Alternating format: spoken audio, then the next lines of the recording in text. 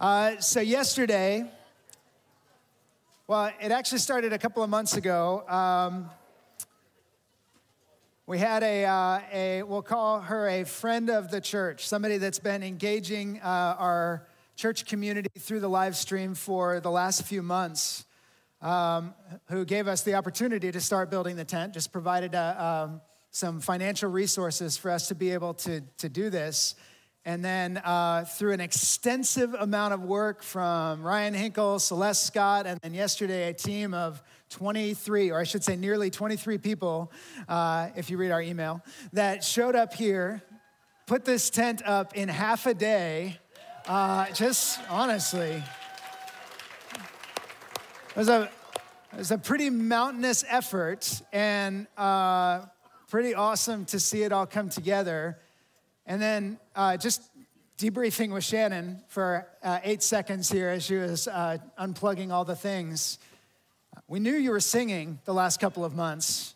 We trusted that you were singing, but something happened under this canvas that allowed us to just be able to hear each other, and it was spectacular. You guys, you sound so good.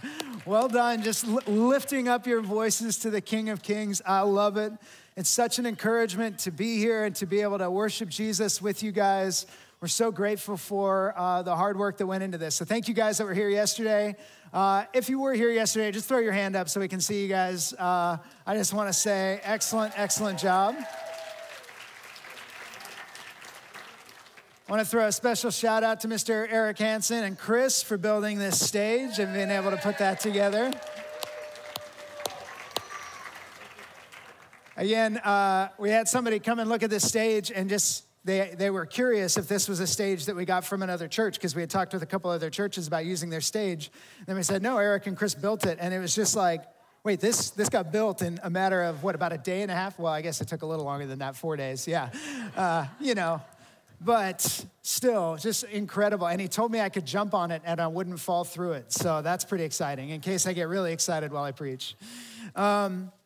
Yes, I'm just grateful for this, and honestly, to tell you guys a little bit of the why. There are a couple of things that we do: choosing to meet outdoors for an extended period of time, choosing to mask to mingle, choosing to operate the way that we're doing. A big part of our desire with this is to be able to connect with a community that is hurting. There are people that are lost, not simply in the spiritual sense, but trying to understand the day that we are in, that are seeking and searching and looking for something of substance to grab a hold of. Everything just feels like a mist right now. Everything just feels like vapor, and it's hard to find a footing. And if we could be a church that removes some of the barriers to being able to hear the gospel by providing a live stream, or by being outdoors, or by being willing to wear a mask so that somebody might feel comfortable stepping into a place like this to hear the name of Jesus. And you might be one of those today. And our desire is that you would hear the name of Jesus and know his utter care for you, his love for you, his deep, deep concern. That you would know him, that you would experience his grace and his kindness. That's why we would do this week in and week out for as long as it takes. To be totally honest, we built this tent not knowing the end game. We don't have a plan to go back indoors. We don't have a date that we're trying to reuse that building. We're not even really thinking that way at this point. And for some of you, that might be a discouragement. But our hope and our desire is to be a church that visually, verbally, and with our hearts and our attitudes says to a community, we want you to know the name of Jesus. You're welcome to be here with us, and we want you to be a part of what God is doing. And that's why we would do this. That's the reasoning for the choices that we've made. Many hours of prayer and discussion have gone into our elder team, our staff team, just trying to discern our way forward. And to be honest, under no circumstances would we claim that we have made all the right decisions about how to move forward. Anybody think they've gotten it all right in COVID? Has anybody made a perfect set of right decisions since this whole thing started on, I think it was Shannon's birthday? We blame Shannon Regenstrife. So the reality is, we don't know that we're making every right decision. but we are not necessarily looking to just get it 100% right. We're looking to follow the Lord. We want to listen for his voice. We want to seek his presence. Like Israel in the wilderness, something Garrison's going to be preaching on next week. We want to follow the cloud and the fire. When he goes, we want to go. When he stops, we want to stop. Our concern is for the presence of God, not just about getting it right, not just about saying the right things in the right order at the right times. We want to follow the presence of God wherever he takes us, and we're still on that journey. And the reality is, historically, many, many, many great things have happened in tents. So we're trusting for great things to happen under a tent. And for you guys at home, we love you, we miss you. We look forward to the day that we get to rejoice together, whether that's honestly on this side of the return of Christ or the next side of the return of Christ. And that's not trying to say that in a dire way, just trusting that there will be a day that we are fully reunited with brothers and sisters around the world for all time under the banner of Jesus Christ. And I want to say that out loud because I want us to be looking forward to his return, to be living with an anticipation that this is about something bigger. So Christmas Eve is coming up, and we are choosing to do this because we want to be able to invite people to say, you can come here.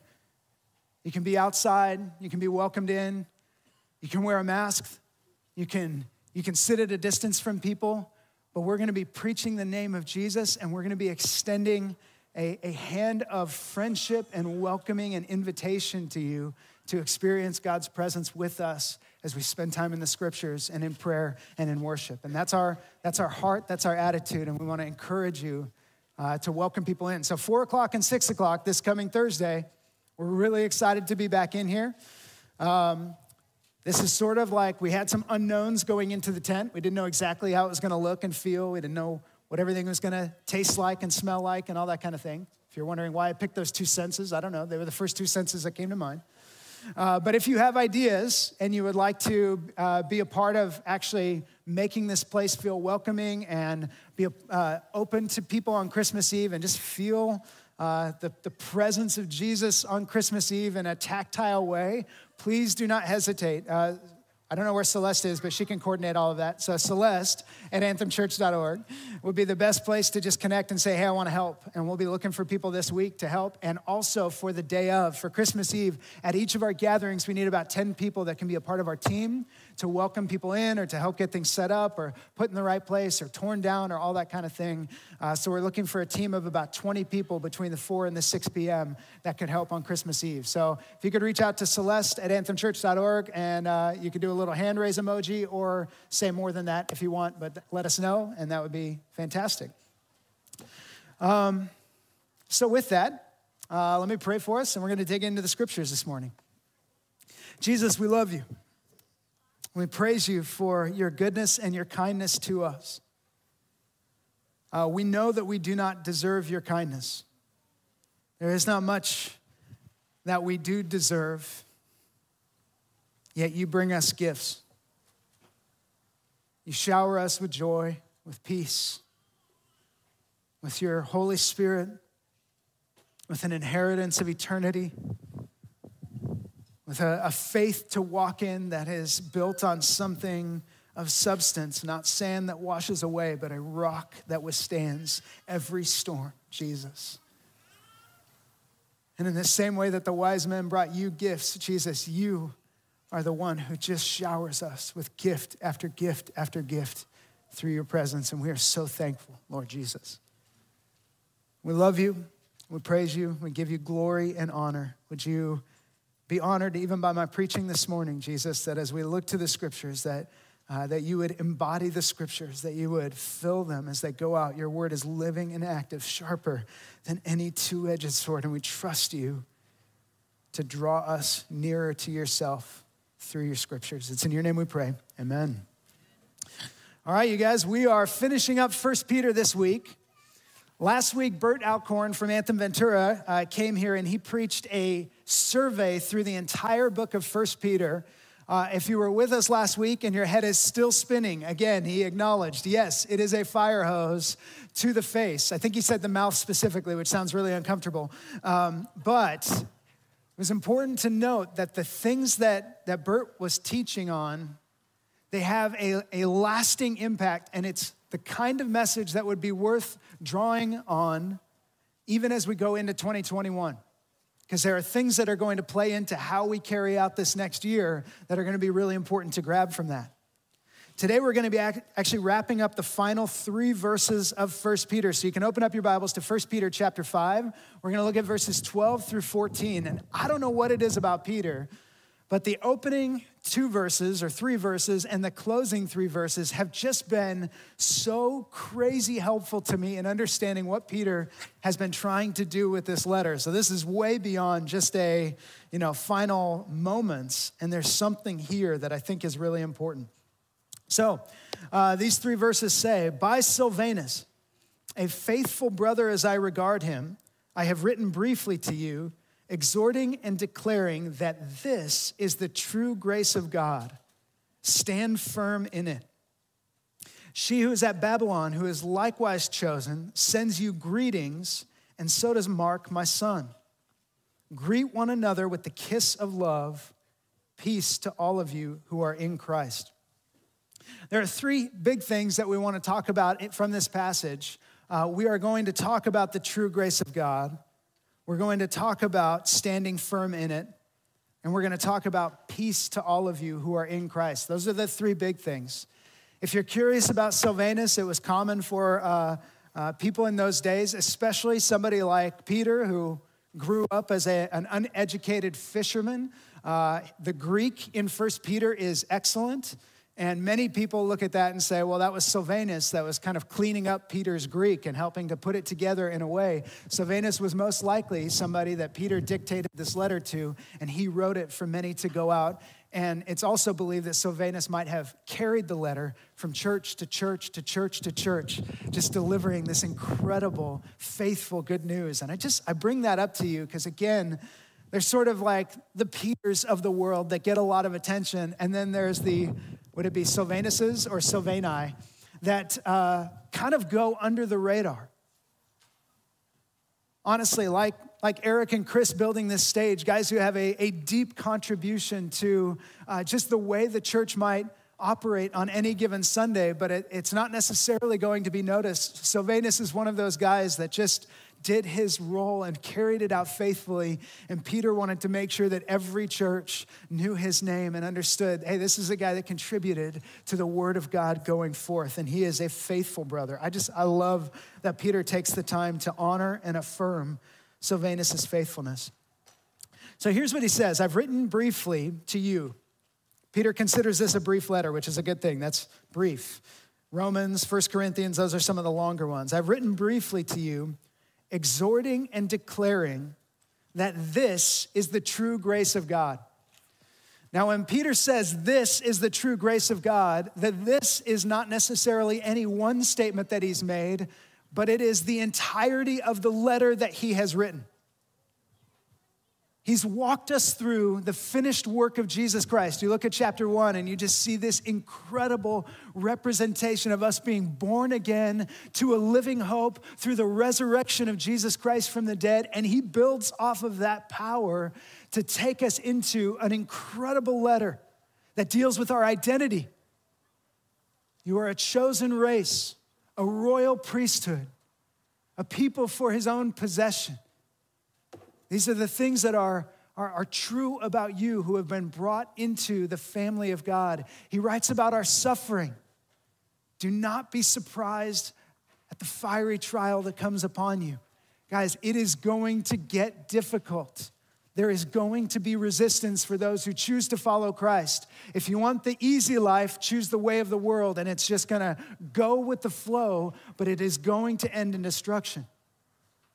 If you want to choose the way of the kingdom of God, it is going to specifically go against the way of evil, against the way of the flesh, against the way of the world.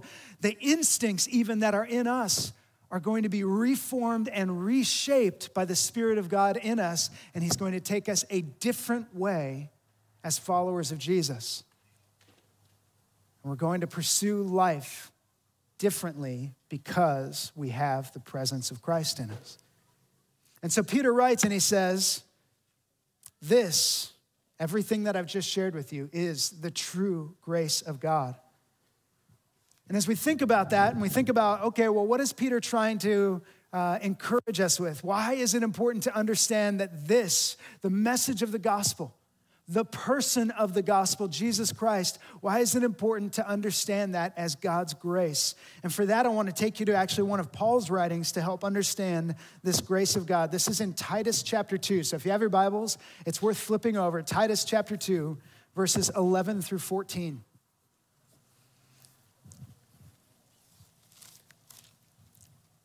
So Paul's writing to Titus. It's just a few letters before 1 Peter.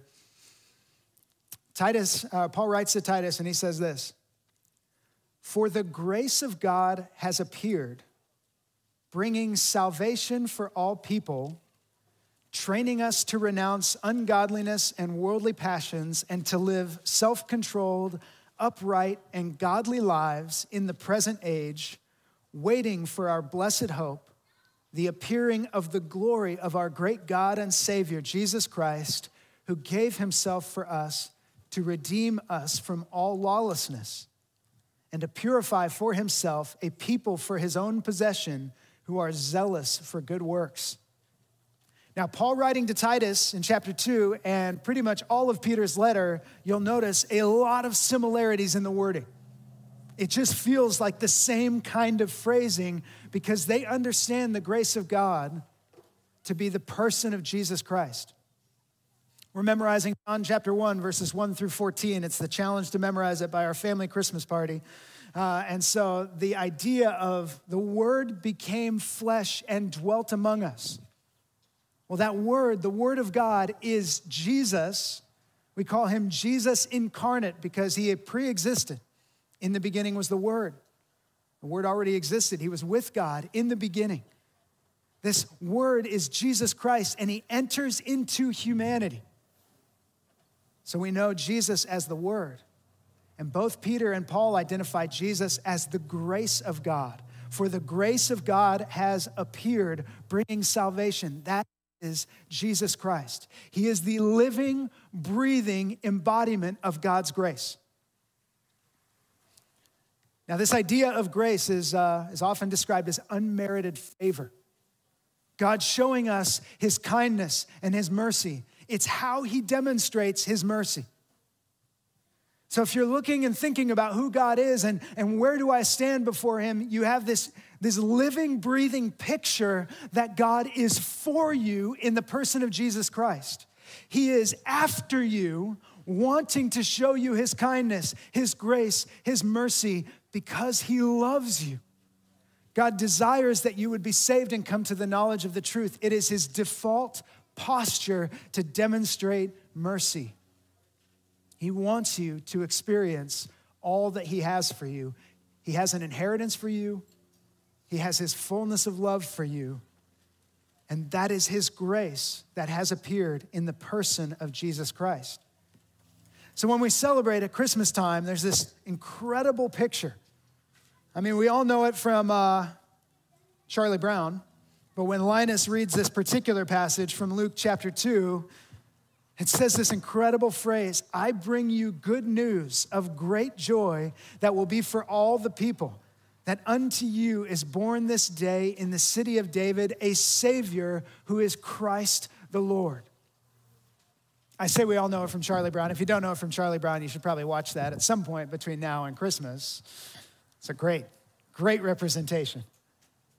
But there's this incredible picture in Luke chapter 2. As these angels announce this message, "I bring you good news of great joy that will be for all the people, that unto you is born this day in the city of David a Savior who is Christ the Lord." God's grace was born today. That's what the angels are saying. A living, breathing demonstration of his unmerited, undeserved favor towards you is Jesus Christ. I say all that over and over and over because I want you to hear this. If you want to experience God's grace towards you, it comes through the person of Jesus Christ. This is the true grace of God, Peter says. Now he goes on to the next phrase, and he says, stand firm in it. So this message of the gospel, this is the true grace of God, this person of Jesus Christ, this is the true grace of God. Now I want you to orient your life around the grace of God. I want you to stand firm in it. And when you think about standing firm, there are different pictures that kind of come to our mind. We've probably all been on some kind of slippery footing before. You may remember the story of my dad in Hawaii a few years back. They went for a hike on Kauai, I believe it was. They went up the trail and it was all fine, and then it started raining, and as they went down the trail, the water washed out the trail, and they tried to walk across a wet tree root with a few 100-foot cliff on the side, and he slipped and fell, and just like the movies, I have this picture in my head, I wasn't there, but just like the movies, he grabs onto the tree root, tears his shoulder to pieces, and my mom had to help him up the tree root, but saved his own life. But the footing, how did I represent that? Is that pretty good? I wish we could have had that on camera. Just honestly, great footage, family memory. That moment, Dad almost slipped off a cliff in Kauai, or Mom almost pushed him. One of those two. I can't remember exactly the way the story played out. But we've all been in situations where our feet were on uneven or unsteady ground. It's slippery and it's scary. I was training my boys to put up Christmas lights the other day, and Andrew was laying on the roof. Sorry for calling you out, Andrew. He was laying on the roof with the staple gun, and I mean, he had a good, he's 5'9" or so, and I think 5'8" of him was on the roof on stable ground, but he felt like he was slipping over the edge and, just reaching around like it feels like you're falling. And this idea of stable footing is so important. And it doesn't exist in this world apart from Jesus Christ. Peter says, this is the true grace of God. I want you to stand firm in it, meaning I want you to orient your entire life around the truth and the reality that Jesus Christ is the grace of God, living, breathing, providing his favor to you. That is what we do with our lives. We stand firm in it.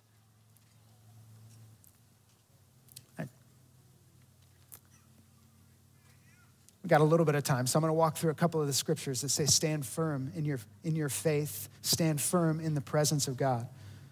In Ephesians chapter 6, Paul's writing, and he's talking about spiritual warfare. He's talking about the ways that the enemy is going to try and go after us.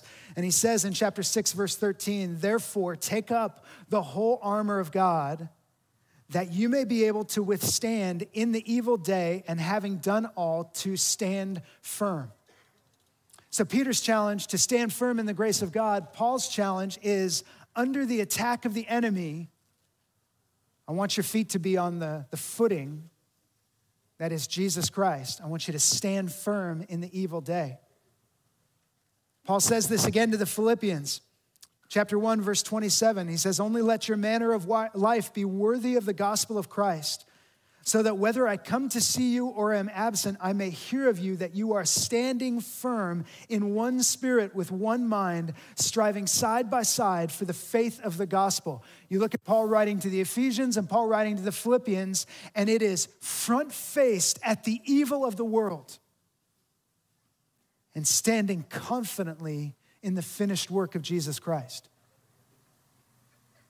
The picture of standing firm is one that the world is coming at us. The enemy is coming at us. The flesh is coming at us. All of the things that would seek to tear down Christ in us, it is coming at us. And the challenge from Peter, the challenge from Paul is to put your feet on Jesus Christ and to face the brokenness of the world that is coming at you. Because you have what you need to withstand the evil day.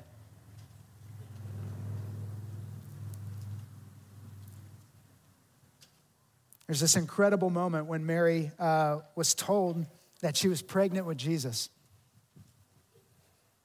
It's the wild moment that a teenage unmarried girl gets visited by an angel and said, the Holy Spirit has made you pregnant. I mean, just you think of how absolutely wild that experience would be, how unsettling that would be to experience that kind of a thing. And we get this song, this poem that Mary wrote that she shared. And in the face of an incredibly wild situation, she writes in Luke 1:46 and says, "My soul magnifies the Lord, and my spirit rejoices in God my Savior." I want you to think about that for just a moment. As Mary is preparing herself to be the mother of the Messiah, her response, her answer is to say, "My soul magnifies the Lord." And when you think about this is the true grace of God, stand firm in it, that phrase summarizes what it would look like for you to live a life of standing firm in the faith. My soul magnifies the Lord. Everything that I can do with my life is to give glory, to increase his presence, to show him to be greater. My soul magnifies the Lord. When people look at me, they see Jesus 2x, 5x, 10x, 30x. I magnify the Lord. I want him to be bigger. John the Baptist says it in John 3:30. I must decrease that he may increase. I want him to be the story. When Peter challenges us to stand firm in the grace of God, he's challenging us in the face of evil to live lives that magnify Jesus as our spirits rejoice in God our Savior. And the final phrase from 1 Peter chapter 5, Peter closes out by saying, "Peace to all of you who are in Christ." And these are those moments, it depends on where you're from. We have Rodney from Arkansas. How do you say goodbye in Arkansas? What's just a standard kind of adios to people? See you later. See you later. See y'all later. All right. Rodney from Arkansas says, "See y'all later." That's how we would say goodbye in Arkansas. Anybody from Hawaii? All right. Yeah, Jace, how do you say goodbye in Hawaii? Same way as hello. Is that ever confusing to people? Yeah, just the coming and going. Maybe it's the idea that you're always coming and going and you're just going to say aloha no matter what. All right. The idea of saying goodbye. Sometimes we look at phrases like this and we just think it's just Peter's way of saying goodbye. Peace, brothers. I'm out. But this is actually more than that. Peter opens his letter and closes his letter in the same way. If you go back to chapter 1, verse 2, Peter says, "According to the foreknowledge of God the Father, in the sanctification of the Spirit, for obedience to Jesus Christ and for sprinkling with his blood, may grace and peace be multiplied to you." Peter starts with, and he finishes with, "Peace to all of you who are in Christ." So let's talk about peace for just a minute. There's different kinds of peace. There's world peace where the world is not at war with each other. And maybe on some levels, Peter is hoping for that when he says peace to all of you, but I actually think there's something different that he's trying to get at. And it's the reality that apart from Christ, we are at war with God. Now, you may not acknowledge that, you may not realize it, you may not even feel that. If you're not in Christ, you may not feel that you are at war with God, that your default posture as a human being is in opposition to God. But what we see over and over and over in the scriptures is that all of us in sin are in opposition to God or at war with God, or our souls are in turmoil with God under his judgment, every single one of us. But then there's this incredible reality. In Luke chapter 2, verse 14, the angels are praising the birth of Christ. And they say this phrase, "Glory to God in the highest, and on earth peace among those with whom he is pleased." And this gift of peace that has come into humanity is the gift of a person having a soul that is no longer at war with God, and all of the contentiousness and all of the turmoil and all of the strain of living a life where our soul is in opposition to God is immediately and totally reconciled, and we are put at peace. We are put to rest. The opportunity for a true and complete Sabbath exists where there's no strain, there's no turmoil, there's no proving ourselves before God, there's no anticipating judgment, there is no fear because our souls are at peace with our Creator totally and completely. There is nothing left that you have to do before you are brought into complete and total union with your Creator, either at the time of your physical death or at the time that Christ comes again. And so you can walk through this life with a completely different worldview. And that's what Peter is essentially getting at with these blessings, is he's saying, peace to all of you who are in Christ, meaning you get to go through this life knowing that this giant unknown, this giant question mark that exists in every single person that is born into this world, where do I stand with God? It's answered. Perfectly, completely, totally answered. You and the Creator of all things, who judges the living and the dead, are good. You are right. You are at peace when you are in Christ. Now, to be in Christ is not any different than to be a follower of Jesus, to be a disciple of Jesus, to have given your life to Jesus. It is referencing specifically all who have experienced the grace of God through Jesus Christ. One of the gifts that has been given to us is this peace. So now here's one giant question when we think about the peace of God in our lives. And when Peter says, peace to all of you who are in Christ, well, where is that peace supposed to go? And this is a question that should be answered in the lives of believers in Jesus Christ, that peace is designed to go out from us. That we are to be agents in this world of bringing the peace of Christ. That when the world is contentious and swirling and difficult, we are living, if you've heard people talk about this recently, it's a really helpful phrase, a non-anxious presence in an anxious world. We're not fighting for where we stand with God because we know where we stand with God, so that makes it so that we have total freedom to go and be agents or ministers of reconciliation. If I'm good with God, it means that I can go into the lives of people and I can help people find their way back to God. If my soul is at peace with my King, and I don't have to cling to every last minute or every last day of this life. I live with eternity in mind. Peter's giving us a different worldview. If I'm at peace with God, it allows me to function differently in this world, to be able to go to this world and say, I have peace to offer you. Where your soul is in unrest, where there are questions that you're asking, where there's difficulty that you're experiencing, well, God brings peace into our lives through Jesus Christ. I can share that peace with you.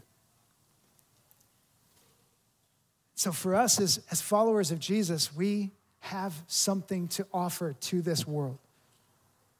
You've heard us talk over and over and over about being exiles, about what it means to be citizens of the kingdom of heaven who are living in this life as ambassadors, as missionaries, as people who are bringing the faith of Jesus into this world, the peace of Jesus into this world, the righteousness of Jesus into this world. We have a different mandate. We have a different calling. It's not to say that you shouldn't go about being the profession that you're being. In fact, we need you in those places. We need you in finance. We need you in medicine. We need you in marketing. We need you in education. We need you in construction. We need you in all the places of this world. The people of Jesus who are carrying the presence of Jesus into a broken and hurting world. And so, as exiles, we take on a worldview. Now, worldview is, I have the true grace of God, that is Jesus. It's not designed to stop with me. It's designed to go through me, where I show people grace. I show people unmerited favor. As believers in Jesus, we should be the first and the fastest to forgive in any and every situation, because we know what it means to be forgiven for things that we never deserve to be forgiven for. The first and the fastest to forgive as followers of Jesus. We have the true grace of God. We are called to stand firm in it, meaning we make Jesus our foundation. When the world looks for other things to build their foundations on, we are looking to Jesus to build our foundation on. So it doesn't matter how shaky and rattly the other things get. And what's been shaken and rattled? Our economy's been shaken and rattled. Our politics have been shaken and rattled. Our understanding of education has been shaken and rattled. Our understanding of medicine and science has been shaken and rattled. These things have been shaken and rattled, but we have not built our houses on any of those things as followers of Jesus. We've built our house on the rock that is Jesus Christ, that as the storm rages, our foundation is unmoved because we've put our feet on Jesus Christ and Jesus Christ alone. That's how we can walk into a broken world. Because no matter how much things shift and waver, Jesus has not even once shifted or wavered. And we have peace, and we are to reorient our perspective around the eternal gift of God through Jesus Christ. We have peace because eternity is secure. So in our day, as long as we have life, we live as ministers of the gospel. In whatever profession, in whatever world we live in, we live as ministers of the gospel because we have an eternity to give. It may be that at the end of 1 Peter, you're tired of hearing all of this. It's like, I get it. Maybe it's that we just need to keep hearing it over and over and over, that the reality is we are from a different world. God's kingdom is our home, and we're here as ambassadors. But my hope is that in saying this over and over through this letter, I believe it's been God's grace for us to go through it. Because there are competing agendas trying to draw our identity, trying to draw our citizenship, trying to draw our worldview back to this world. And Peter is fighting, actively fighting those elements to get us to keep our heads in eternity, to keep our hearts in Christ, to keep our feet on the foundation that is Jesus. He is counterforming us every single day of our lives. And we need it.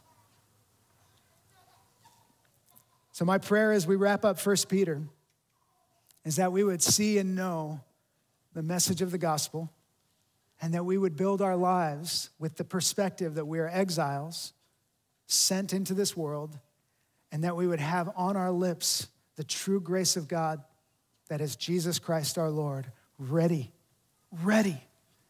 to give that response to everybody who asks us, and ready to demonstrate the goodness of God through Jesus Christ in the way that we live our lives. That's why we would go through Peter, and that's why we would do this week in and week out. Let me pray for us. Jesus, thank you for this incredible letter. Thank you for the opportunity to understand and know what it is that you have asked of us. And I pray, Lord Jesus, that as we find our way forward into 2021, that you would be building a different kind of people with a different kind of foundation and a different kind of worldview and a different kind of purpose. That our lives are built on you, Jesus, to walk forward into a hurting world with your grace, your unmerited favor, ready to deliver to every single person who you love dearly. You desire them to come to the knowledge of your truth. Would we, Lord Jesus, be carriers of your presence and of your name? It's in your name we pray. Amen.